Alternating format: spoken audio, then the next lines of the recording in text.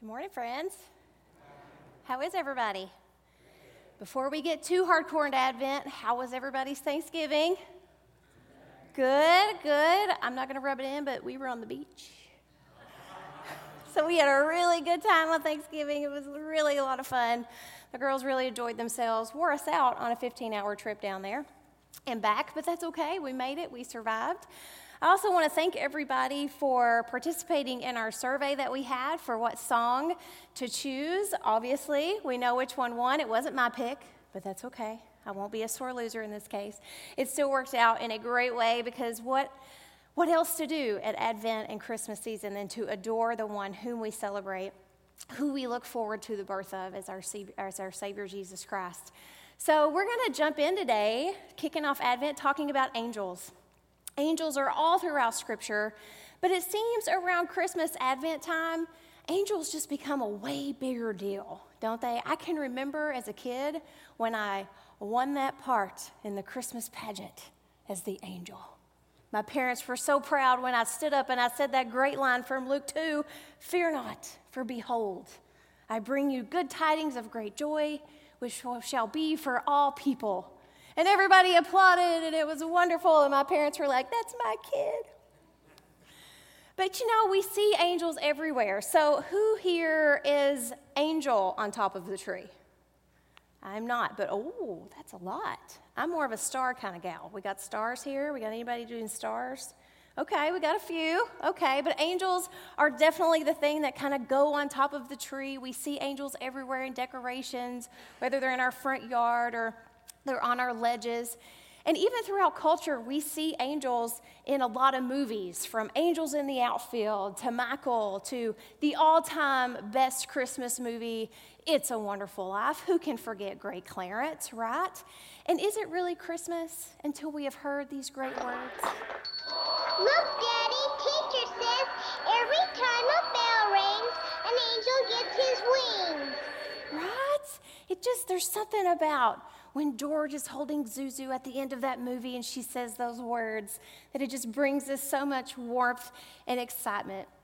But as I was digging into this script, this sermon, and figuring out, okay, God, where are we going on this? I learned there's so much information out there about angels. So I thought, let's do a little Angel 101. So that's what we're going to do. So bear with me as we go through all of this fun. I heard from the first group that you may feel like you're drinking with a water hose, and that's okay because I'm going to throw a lot of information at you. Luckily, this is recorded if you want to go back and learn more. So angels exist to execute God's will and to serve Him. They act only on God's command and only at His direction. And interestingly enough, there is no Hebrew word in the Old Testament that is equivalent to the word angel that we actually use in the English context. But there's so many different words that the Hebrew language uses to talk about these spiritual beings. Words that talk about their holiness, their divinity, because they are divine just as God is. So much so they were even called Elohim, which is a word in the Old Testament in Hebrew that means God. And they were also referred to as sons of God, which is not a genealogical thing, but just a word, a way to acknowledge them as being separate from humanity, that they are these divine beings that answer and created for God's will. And then there's also different words used for their function: commander, hosts, armies, watchers. But the most common word used in the Hebrew for angels is malach. And malach means messenger. That is their main function. And then upon this word is where the Greek builds upon in the New Testament to come up with angelos, which means the one who is sent. The one who is sent. And angelos, of course, is where we get the word angel. Now, angels have lots of different duties. They have lots of different tasks. They make announcements. They give reassurances. They can intervene at times to help change a person's actions. The one that I usually think of is when Abraham is walking with Isaac to go sacrifice him, and the angel intervenes at God's command so that Abraham doesn't have to do that. And then they also act as agents of protection over individuals or over nations. And at times they can even carry out God's punishment. And then we, of course, see angels all throughout the life, the death, the birth, of course, of Jesus Christ. They were with him when he was being tempted by the devil. He said 12 legions of angels could come here and stop this crucifixion. We know all throughout Jesus' life and the resurrection that angels were used to execute this great plan of God's. Now, there's three categories, if you want to call them that, of angels. The first is cherubim. These are winged creatured beings. So this is sort of a vision as created from Ezekiel's point of view, from that scripture where Ezekiel had a moment with angels. Their main function was to be guardians. They were found all throughout the Old Testament in the curtains that separated the inner sanctum from the Holy of Holies. They were found on the carving of the ark. They were also found on olive wood in the temple. And cherubim were also those who were designated as the protectors at the very beginning over the Garden of Eden. These cherubim look very different than most angels that we see, huh? And then the second group is seraphim. Now, the only time that I've really heard of cherubim and seraphim is when we sing that great hymn, Holy, Holy, Holy, where they fall on their knees to worship God. So we know, obviously, that another function of seraphim and cherubim are that they worship God. And so this vision is from Isaiah, which is the only time that seraphim are actually mentioned, is when Isaiah talks about them. And so they have 6 wings, 2 that cover their face, 2 that cover their feet, and then 2 that allow them to fly. And then this last category is one I kind of made up. It's called other. Wow, that is very, very scholarly, isn't it? Okay, you're welcome. So this is where good old Clarence would fall from It's a Wonderful Life. So these are the angels who come with a direct purpose from God to share a message, a vital message of freedom and redemption that God is providing for his people. Now, the first one I want to talk about is called the Angel of the Lord. And he is the most divine manifestation of God, the most important one used in the Old Testament. He appeared to all kinds of people: Abraham, Hagar, Lot, Moses, Balaam, Joshua, and Gideon. He led the Israelites out of Egypt when they were freed. And he also made the Canaanites, the Israelites' adversaries, when the Israelites kept disobeying God. He carried out that type of punishment as well. Now, the angel of the Lord appeared to be human to those that he came to share a message with, but there was something very distinctly different about him, so much so that people who saw him worshiped. They felt they had to bow down because they were in the presence of the Holy One. And honestly, there are a lot of theologians out there that believe that this angel of the Lord was truly the God incarnate who had come to share his message, to allow people to take part in the tasks that God's will was carrying out. Secondly, we have Michael. There are 2 angels named in Scripture. Michael is the first one. He is an archangel, which lets us know that there is a hierarchy of angels. And so Michael is the lead of this army of angels, and he's known as the warrior. So he's found in the Old Testament and in the New Testament. And he, in the Old Testament in Daniel, he takes on the prince of Persia. And he overcomes the Persians for the Israelites.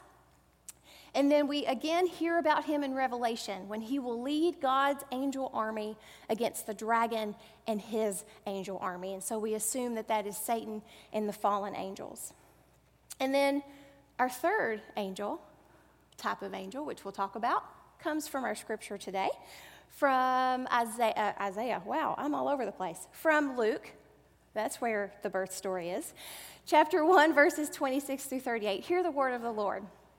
In the 6th month, the angel Gabriel was sent by God to a town in Galilee called Nazareth, to a virgin engaged to a man whose name was Joseph, of the house of David. The virgin's name was Mary, and he came to her and said, "Greetings, favored one, the Lord is with you." But she was much perplexed by his words and pondered what sort of greeting this might be. The angel said to her, "Do not be afraid, Mary, for you have found favor with God. And now you will conceive in your womb and bear a son, and you will name him Jesus. He will be great and will be called the Son of the Most High. And the Lord God will give to him the throne of his ancestor David. He will reign over the house of Jacob forever, and of his kingdom there will be no end." Mary said to the angel, "How can this be, since I am a virgin?"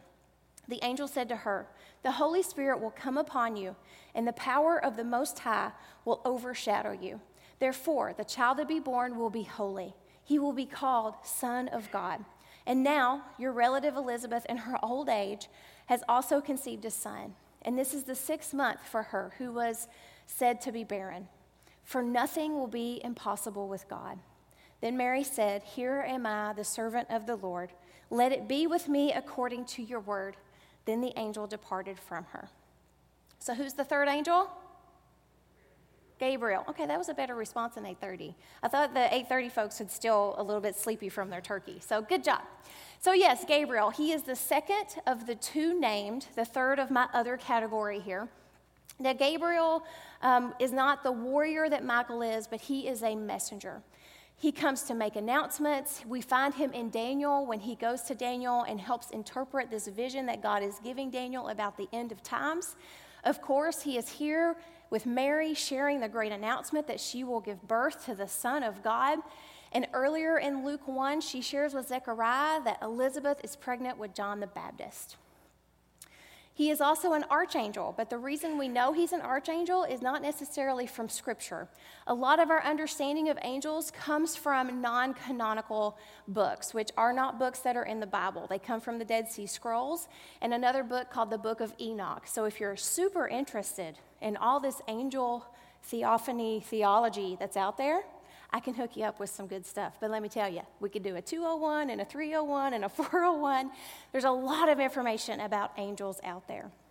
So all of this 101, all of this information, where am I going? Well, as I was doing all of this research for this sermon, I come to find out and I come to realize that there's just a lot of misconceptions about angels. There's a lot of stuff out there, especially in the way culture uses angels, that we have then formed our beliefs about angels. So I wanted to just talk about some of those misconceptions and clear some of those up based on Scripture.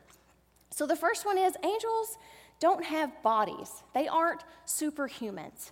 God created them separately from humanity. They are spiritual beings that God uses from time to time in human form to carry out his plan and his will.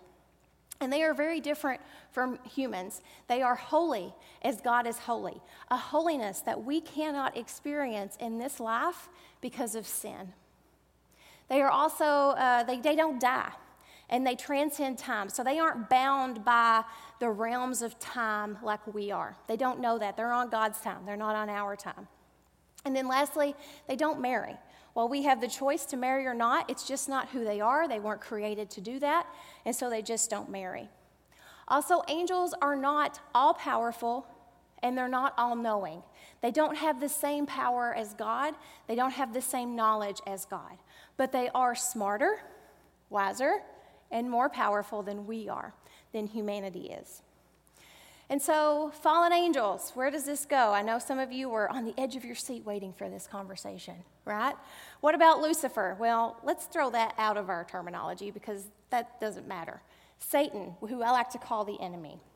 Is Satan a fallen angel from heaven?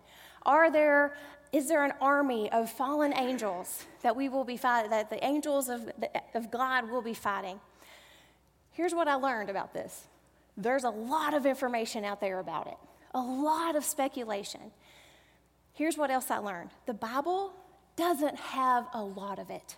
The Bible doesn't talk a lot about fallen angels, but it does talk about the enemy. So here's some things that I think is very important for us to know. We are at war. There is spiritual warfare. There are spiritual beings that are fighting every single day against God's plan for your heart. The second thing I want us to know about this is that not only do we have angels, does God have his angels who are fighting for us externally, but within ourselves we have the Holy Spirit. The Holy Spirit living within us to provide us with comfort and strength and courage and peace and patience to take on whatever spiritual warfare throws at us. Anybody ever decided, I'm going to really dig into God's word, or, I'm really going to dig into who God wants me to be. And then you were faced with a bunch of really crazy, hard stuff thrown in your way. That's spiritual warfare. The enemy does not want us getting close to God. The enemy doesn't want us discovering who God is in our lives, and he definitely doesn't want us to discover who we are from the perspective of God and his love for us. So I'm not going to get too in the weeds about this. I know, you guys are really disappointed. That would be a whole 2 hours, and I decided not to keep you here that long. The last one, which is a really big one, I think, in our culture, is that there are guardian angels that watch over each one of us, and that sometimes those guardian angels can be people that we love or people that have died and then become angels. I hate to disappoint all of us for It's a Wonderful Life and how much we love Clarence, but there's just not a lot of scriptural basis for the fact that each one of us has a guardian angel watching over us, nor that when people pass away, they turn into angels. There's just not a lot of scripture that supports that. But angels, of course, do provide protection. And of course, we know from scripture that there can be specific protection for specific people. It can absolutely happen. But more than likely, this protection that the angels are in charge of is over big kind of general groups of people. So Israel, for instance, the church, the big C, I like to call it, God is going to protect his kingdom. He's going to protect his people in his kingdom to allow them to carry out the plans that he has for them. And this notion of people turning into angels when they pass away, it's really not crazy, because through scripture we do read that people will become like angels whenever they pass on into glory. But we will become like angels. We won't become angels, but we will experience things that angels already experience. We will experience the holiness without sin getting in our way. We'll be able to have that full communion with God that we so desperately desire right now. And then we won't be bound by the rage of time. We won't have any of that. We'll be on God's time.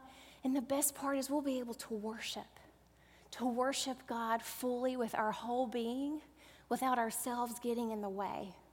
Because isn't God worthy of that? There's this song I've been listening to called Echo Holy by Red Rocks Worship, and one of the lines is, "A million angels fall face down on the floor, all to echo holy is the Lord." That's the kind of worship that we were created for, that we were made for. And we'll fully experience that when we are in glory with God, able to have that full communion, to give him what he is truly, truly worthy of. So I don't share all of these things to bring us down, because I know some of these truths, some of these things that we've sort of built bring us comfort. That's not why I share these things today. I share them because there is still comfort in angels. There's still comfort, but that comfort is who those angels are pointing to. All throughout Scripture, over 300 times, angels are mentioned, they're used, they are obvious. So no doubt, angels are real. God has a host of angels, an army of angels that are watching out for us and doing God's will and his plan, executing a plan that is way beyond our understanding. And you may have some incredible angel stories to share. I would love to hear them, because obviously I don't, or I would have shared them today. But the reason we aren't uncomfortable, the reason we aren't afraid, is exactly because of what Gabriel said to Mary. Read this first underlined part to me. What does Angel Gabriel say to her? Do not be afraid. We are not afraid, because Jesus Christ is coming, and he will reign over the house of Jacob forever. There will be no end to his kingdom. We have the Holy Spirit living within us. We have the Father's love lavished upon us. And we have the promise of the cross, of the atonement that Jesus sacrificed and went through and paid for us so that we could experience his redemption and his freedom and his love. I say all this today because I don't want us to miss the message because of the messenger. I realized during the writing of this sermon that I have a beef with angels.